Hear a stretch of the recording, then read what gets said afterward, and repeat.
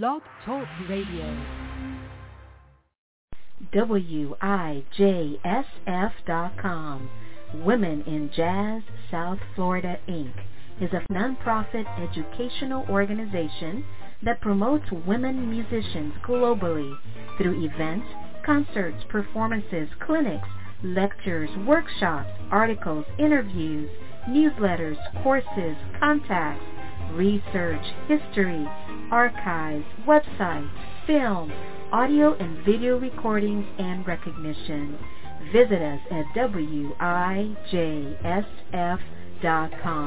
You're listening to blogtalkradio.com/musicwoman with your host, Diva JC.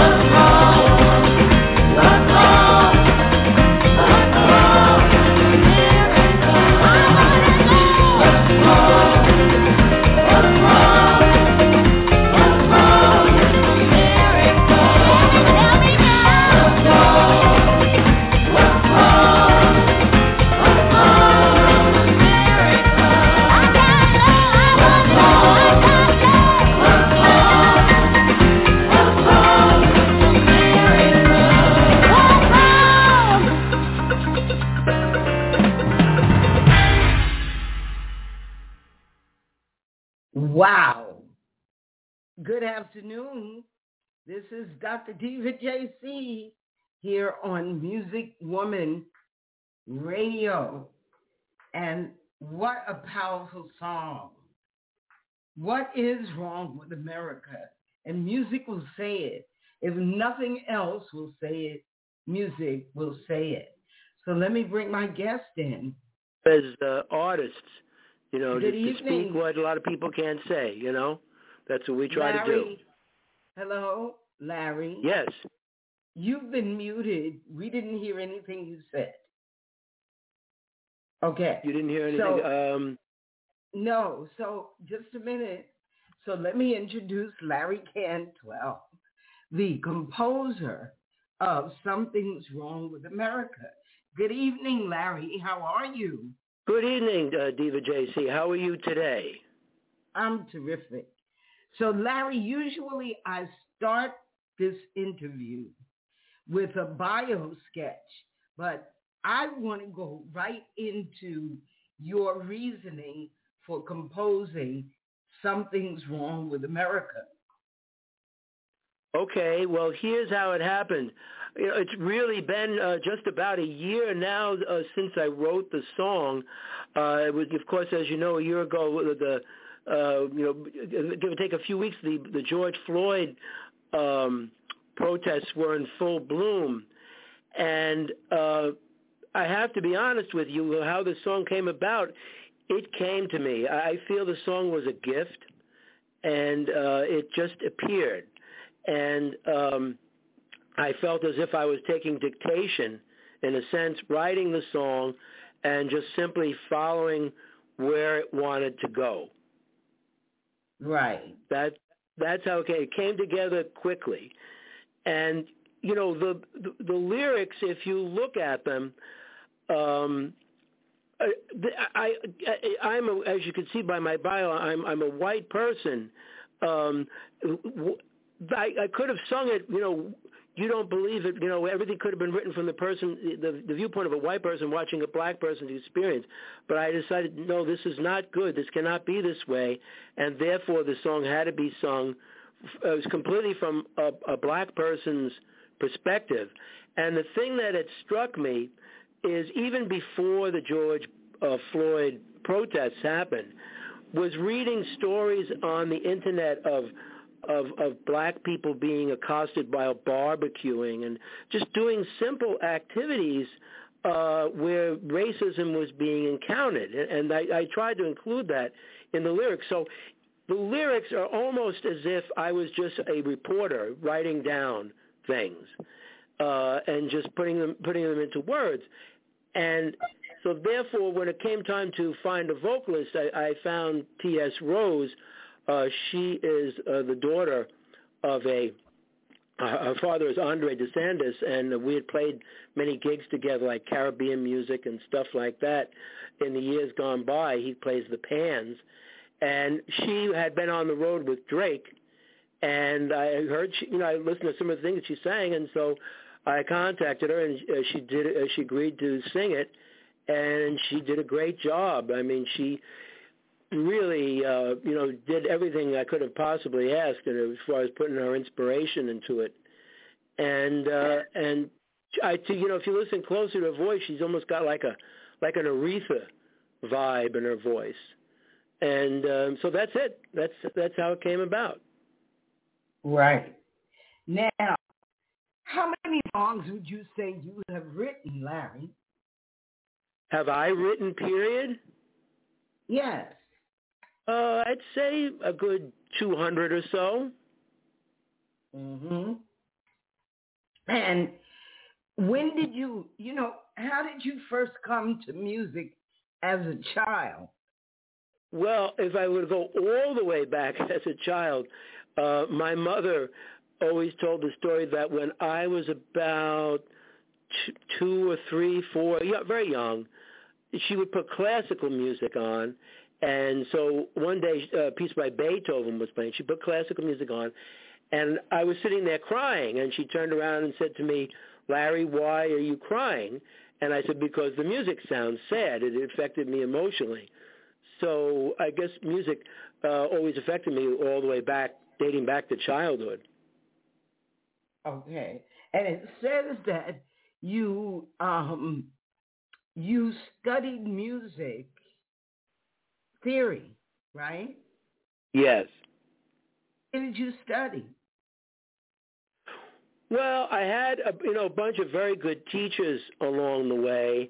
As far as going to schools, I went to Manhattan School. These were, at night courses that I took, Manhattan School, Manus, and I had a lot of private teachers, Mick Goodrick, the great Mick Goodrick up in Boston. Probably my biggest influence as a teacher was Mike Longo. I don't know if you're familiar with Mike. I know Mike Longo. Yeah. Mike Longo, yes. And he was Dizzy Gillespie's music director for many years. And he really taught to me the rhythms, the implicit rhythms that were behind the songs of Charlie Parker and Dizzy Gillespie. Dizzy Gillespie had a line where he said, "When I play, I fill my bar up with rhythm, my measure up with rhythm," but he didn't mean by that just the simple rhythms that we all know. He meant like that everything was like an Afro 6/8 and all that stuff. So that was really a huge influence on the music that I write. Okay, and so you left a career teaching history? Is that what you were teaching? No. I went to Holy Cross College in Worcester, Mass, and was a history major. Oh, got you. But you are a teacher, right? Well, I have my own business now teaching music lessons, guitar and piano. Oh, I see. That's wonderful. That's wonderful. Yeah. Okay. Uh-huh. Now, I think we met through Gloria Lynn, didn't we? Yes, we did. Yes. Right. Gloria, of course, who recorded "I Wish It Would Snow" for me. It was her final recording before she passed, and then it was in that movie "Seasons of Love," which was on Lifetime in 2014. Okay, but Renee was a member before you became a member of Women in Jazz. Okay, correct. Is Renee a musician too? She is not, but she has certainly down through the years has acquired a musician's soul, I think you could say. She's got very good ears now, and I'm glad that you brought her up because it sounds like a cliche, but in this case it's not. I so much of what I've been able to achieve is thanks to Renee. I can't put that strongly enough. That's terrific. Well, I'm going to play "I Found You" in honor of Renee, okay? Well, before you play it, be aware of the fact that was a song that I wrote for my son John and his to-be wife Erica. So this was a wedding song that I wrote for them. Beautiful. Okay. "I Found You" by Larry Cantwell.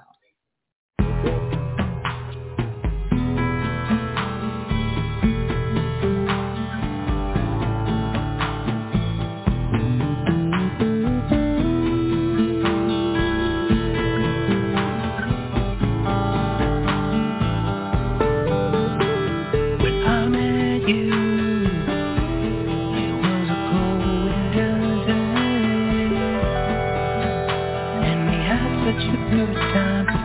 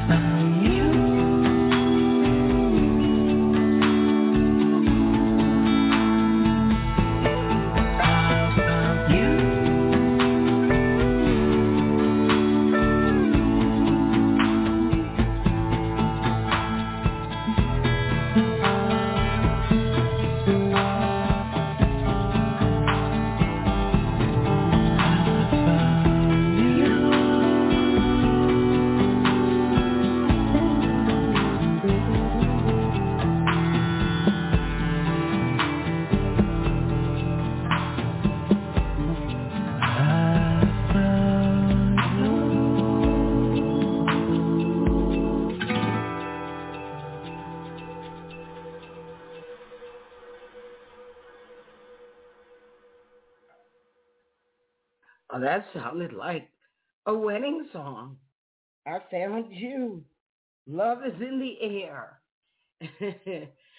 So my guest is Larry Cantwell, who is a member of Women in Jazz South Florida. He's a composer, and he wrote a very poignant song, Something's Wrong with America. Now, Larry, you also have Only an American. Tell us about that song. Okay, so with that song, this is a folk song, almost like a Bob Dylan-ish type of folk song, and the title was meant to be almost a turnaround or ironic look at how Americans in general always pride themselves on being able to speak their minds. But it seemed to me in thinking about it that oftentimes Americans don't speak their minds about a lot of important things, but are more than happy to share their opinions, like on sports and things like that. Also, what the song is about was looking at poor people, how they've been abused and fed really a lot of lies and things like that, and taken advantage of. So that's basically what the gist of the song is. Okay. Well, we'll listen, and then we'll come back and discuss it. Okay? Okay. All right. Only an American.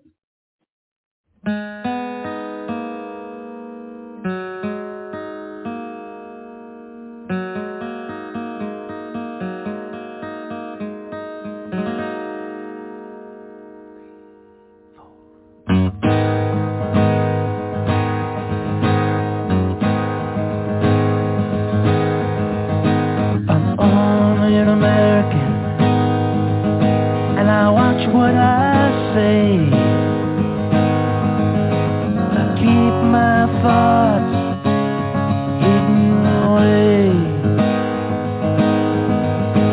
I'm only an American, and I try not to see what lies and thieves are doing to me. But I know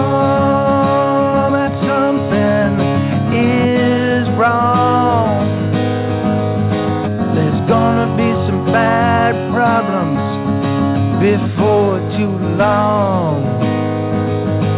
I'm only an American, and I live in a dream, and I always fall for the rich man's schemes.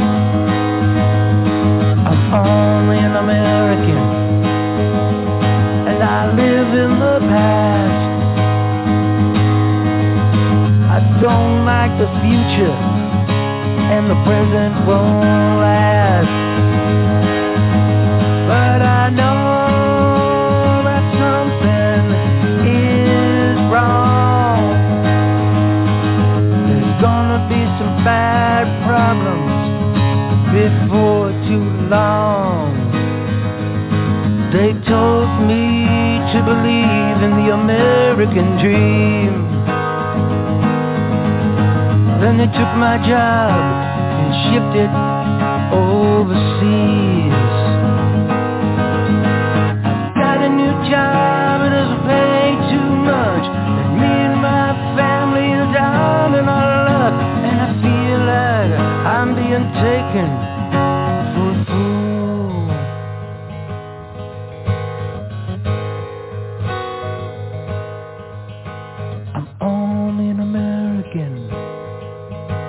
and the wolves have been fed. And now they're telling me the truth is dead. I'm only an American, and I'm living in fear. They only say what they want you to hear.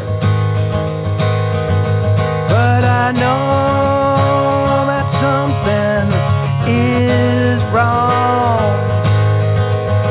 There's gonna be some bad problems before too long. But I know that something is wrong. There's gonna be some bad problems before too long.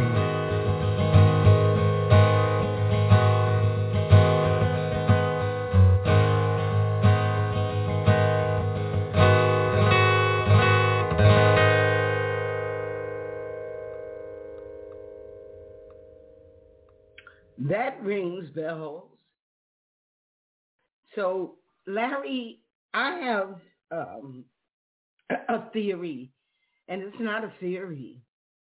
Uh-huh. I believe that all revolutions begin with musicians. You know, like all wars are sounded by drums or horns, you know. Yes. But social revolutions have historically been voiced by musicians. And right. this is You that saw it kind so of much song. in the 60s. Yeah. I agree with that, yes. Even before the 60s, if you go back to Amadeus, that film about Mozart, you know, right. he was a rebel. He was a rebel. And his music changed the course of history, you know? Yes. So these two songs... Well, a lot of times people are very unpleasant with the things that musicians put out. Like, if you were to listen to Strange Fruit, my goodness, that was put out in, 1938 or something like that. And that made a lot of people very uncomfortable with its topic, you know. So, as I said at the beginning, it's our job as artists to speak and say things that other people have trouble speaking on their own. So I agree. Yeah, Marvin Gaye's "What's Going On" is still relevant today. You know. Oh, it's 50 years. I know it's 50 years, and you bet. I have my students listen to that for that precise reason. Mm-hmm. So protest music. You know, we are protesting the society that we live in. Now, tell me this: are you still performing in the New York area, New Jersey? Not at this moment. I haven't been performing since the pandemic, to be honest. But you know, perhaps in the future I will. Do you work with a band or solo? Well, for my career, I started out in the early 70s in rock bands in the New Jersey area, and then moved to upstate New York, was in bands there, moved to Boston, was on the road traveling in bands there, then came back to New York and was in what we call club dates, playing for orchestras mostly in Long Island. Did a lot of high profile jobs in Long Island and in the city, playing the World Trade Center and Rainbow Room and things like that. During the last several years, I've been more on the teaching front and the composing front. That's what's been happening. Okay, good. Now, do you miss performing? The answer to that is yes, I do. Yes, and so I do have plans to return to it. I would not regard myself as someone who is, done with that. Even within the last couple of years, there have been times I've gone out a few times, but certainly not to the degree in which I did before. But yes, I intend to return to it. Yeah, I think musicians crave the audience. You know, they need an audience. Yes. You know. Yes, once it gets into your soul, it's always there. Yeah, and there's a what is the word I'm looking for? It's an exchange that happens between symbiotic relationship. You know, the energy that we give off and that people take, they give it back to us in ways Correct. that a lot of times are surprising, very surprising. You know. Yes, I know exactly what you're saying. Sometimes you'll play in front of audiences, and from the start, you're completely connected to them. And in a sense, there's no wrong you can do. And then sometimes you'll play with other audiences, and it takes a lot of work to get them to unpack their baggage. I guess that's one way to put it. To get them loosened up a bit and to connect to what you're doing. So it is an interesting process. Do you still perform out regularly, Diva Jones C? I do not.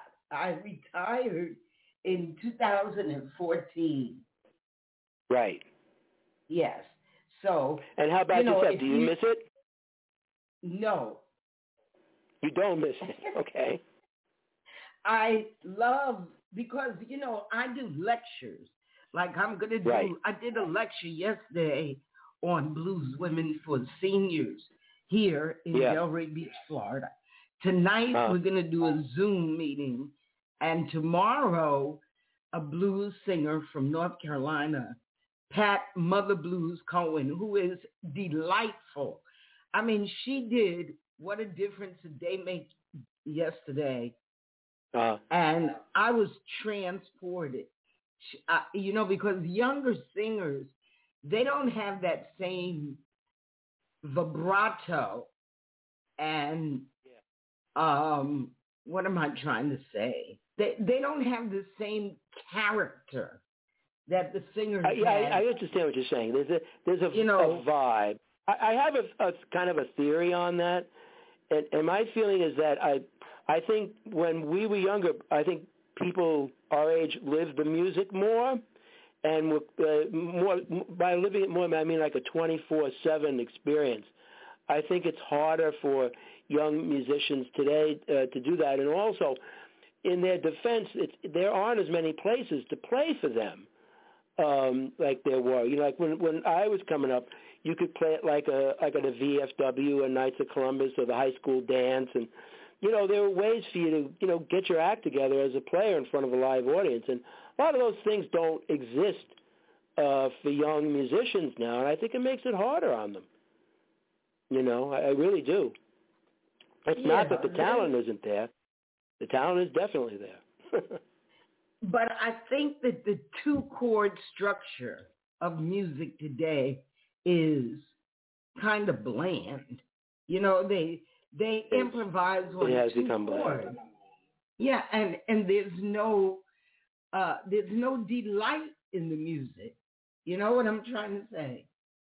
Yeah, well, I think there was this fella, his name is Rick Beato, is his name, and he does like a YouTube series, and he did a video recently on that very subject. Why is today's music so boring? And it's a big reason that structurally it's just very unimaginative, a lot of it. And, you know, if you were to go back and listen to, you know, Miles Davis, or even if you go back to the old American songbook, it was in the 30s and the 40s, it was far more sophisticated than what we have today. Yeah, that's what. And see, we are spoiled. We're spoiled by that richness of the music. You know, I learned how to play the piano playing Duke Ellington and Antonio Carlos Jobim. You know, and the music today it doesn't begin to have the intricacies. You know. And I really blame that on smooth jazz, even though everybody seems to love it. But I think smooth jazz, you know, just kind of diluted the music to the point of ad nauseum. Well, you can't make music too simplistic. You know, if you listen to John Coltrane or you know, so much stuff, like it's challenging music. Charlie Parker, you have to. It's challenging music, and you have to dig into it. It's not you know, just a bland experience. And I think we've become, in our society, we're all distracted, and it's come at a price. It's come at a price. Yeah. So what is your next project, Larry? Well, the next project that I'm doing is, you know, I continue to record songs. So I'm recording a song now called For Renee, and it's obviously for my wife. And I've got a whole bunch of other songs in the wings waiting to be done. And I'm always busy.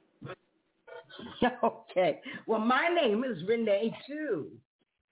Is that your middle name or what? Yes. Yes, I'm Joan Renee. But now, do you spell it with 2 E's or 1 E? Because she's 1 E. Right. I'm 2 E's with the accent over the second E. Right. That's usually what most people are, yeah. Right. Okay, so now what about the song Like It Used to Be? Like It Used to Be. Well, this was a song, I heard the song Turning Tables from Adele and said, well, that's kind of an interesting song. By the way, Adele's made some very interesting songs in the last couple of years, and they are musically challenging, so while we're on the subject. Anyway, so I tried to write one like that, and out came Like It Used to Be, and rather interestingly, on this, one of my ex-students, a young lady by the name of Abigail Schiff, sang the song. And she did a great job. Matter of fact, she also sang another song. We did 2 songs that time. There's another song she sang called Just Go, which, if you listen to it sometime, is a Me Too movement song. So we done 2 songs back in that session. And on this song, it's pretty simple. It's just myself on the piano, and then the strings were done by Jay DeTamo.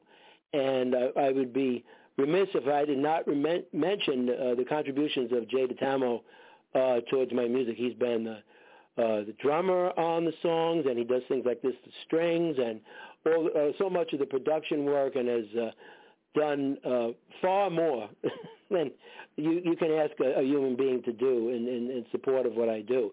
And also worth mentioning is Axel Belobek, and he has been also very, very helpful and a great piano player through many of the things that I've done down through the years. Got to mention people. You know, you're supposed to mention the musicians, that's for sure. You know without your musicians helping you out. So. Now, did I send you copies of Music Man and Music Woman magazine? No, you did not. Okay, I'm going to put that on my agenda of things to do. Send the magazine. And we're going to play this song Like It Used to Be. Okay. All right. Thank you. All righty.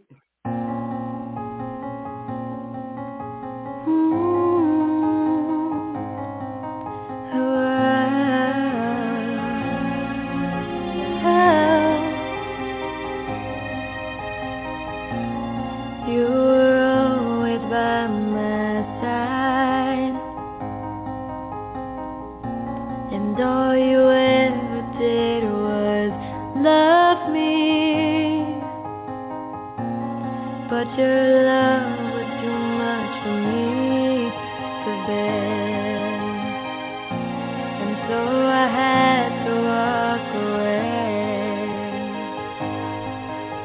Now I can't live without your love. I want you back in my life. I know it was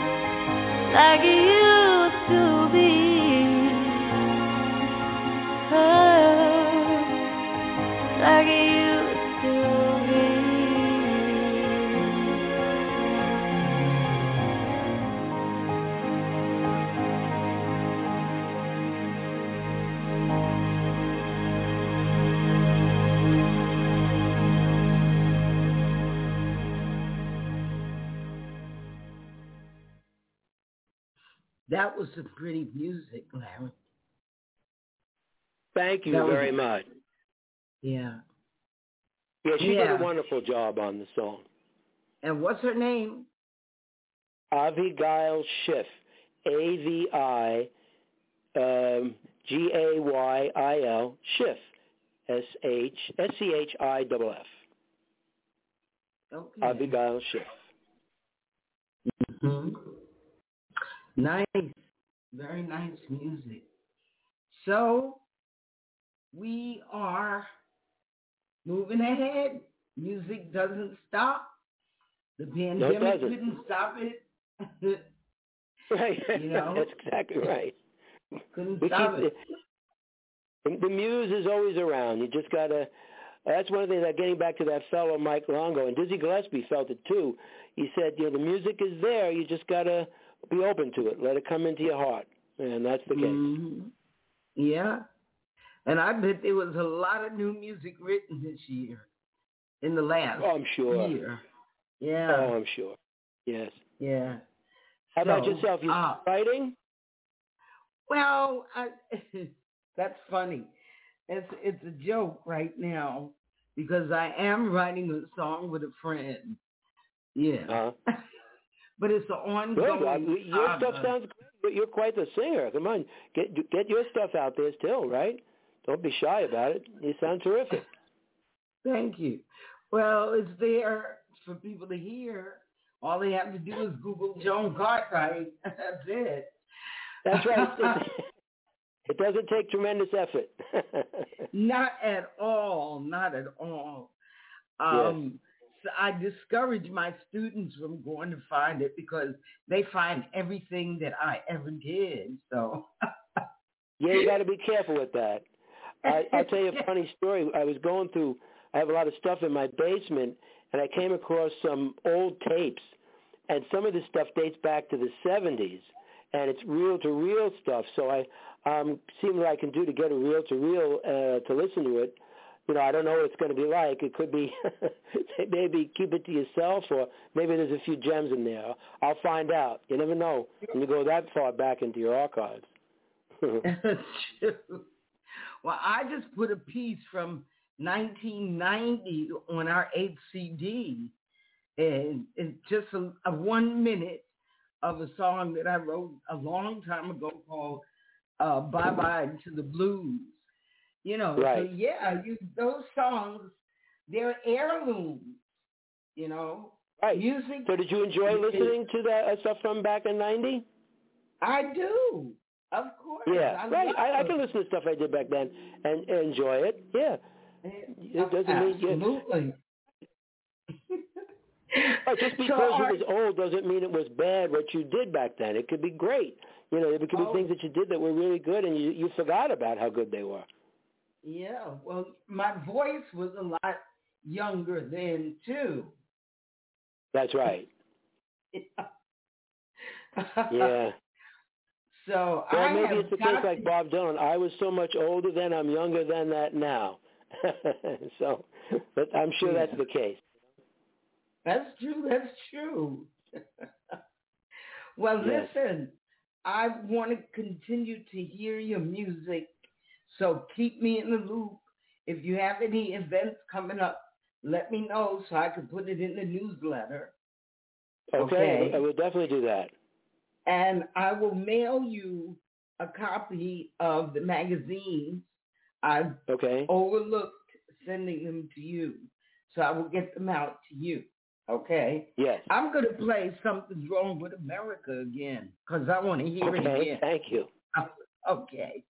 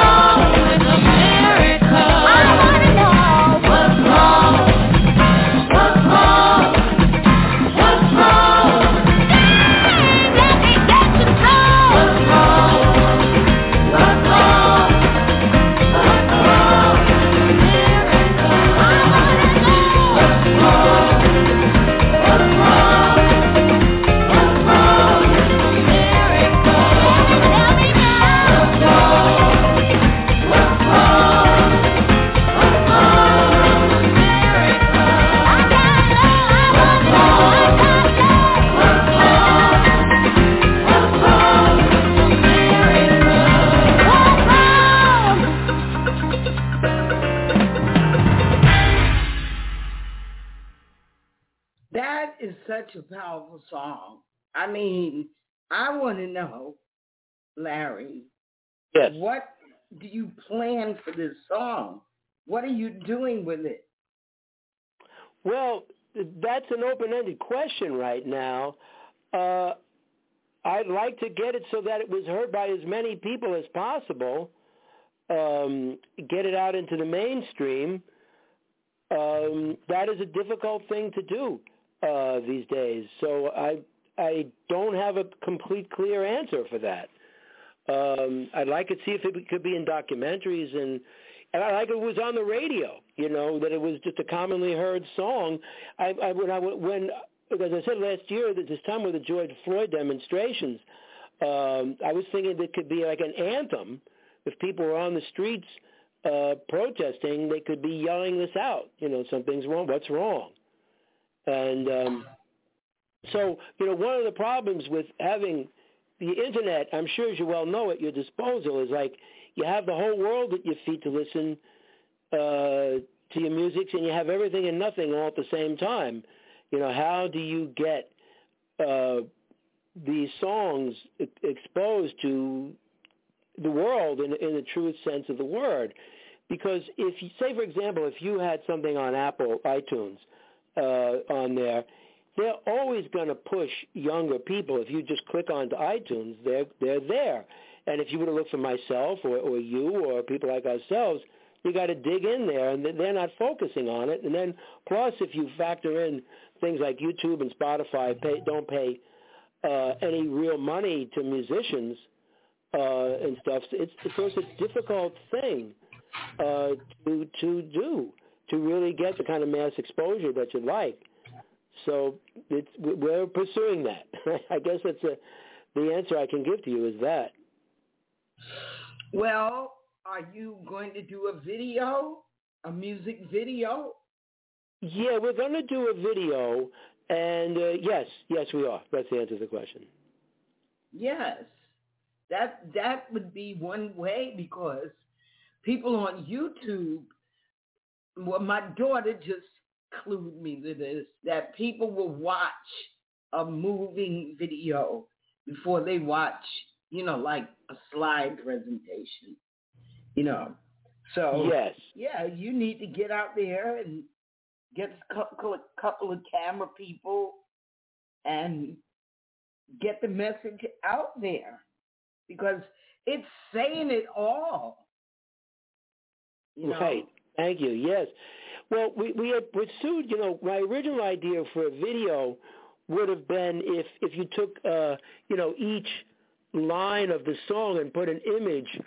You don't like it when we take a knee and stuff like that. If you had, like, say, Colin Kaepernick, and you don't like when we march through the streets. So that's one way where you could actually have a film image to fit each part of the lyrics. And another one, which we were probably more strongly considering, would be just a lyric video with occasional images, just to get the point across. So we're pondering that. I think you should have a group of people, and they're acting it out. You got a police That's a thought. Yeah. People. You're in a stadium and somebody takes a knee. I think you can get those shots. Right. I think this is a powerful message that needs to be a video. It needs to be a live video. Yes. Mm-hmm. Yeah. Well, then, believe me, it's on the table for us to do that. I can assure you. Well, I mean, some of these young people who do that, you know what I'm saying, play the song for them. And, like, I have a friend here who has a nonprofit called Quiet on the Set. Yes. And she teaches teenagers how to make films. If you connected with somebody up there that does that with young people and get them to make the video, Right. That's a good idea. You're right. Yeah. Then you're getting them the message, and you're getting them to create another vehicle for the message. Right. Yeah, that's why we have these conversations like you and I are having, because you have now come up with something that I wouldn't have thought of, you know? Well, my daughter does this. So, you know, and my first degree was communication television production. So I'm always looking at how the music can translate on a screen, you know. Right. So get to work. Yes, thanks. I've got my marching orders. You do. I want to see you soon. And when you get it done, we'll promote the heck out of it, you know. Good. Okay, I appreciate that. In the meantime, I'm going to, you know, tell people to listen to this because you write beautiful music. Lovely music, you know. And I'm very happy that you're a member, and I hope you will continue to be a member. And also, I want to put out maybe number 9, because we just put out number 8 CD. Yes. Okay. I want to put out number 9 with some of our male members. Okay. Okay, that's a good idea, yes. Diane, I'm doing radio. Give me 5 minutes. I'll call you back. Or you call me back. Call me back. Okay, I'll call you back Monday, okay? Okay, darling. Thanks. Okay, I'm sorry. That was somebody I needed to talk to. That's okay. Anyway, I love this technology, Larry, because this technology has enabled me to grow this organization to 387 members.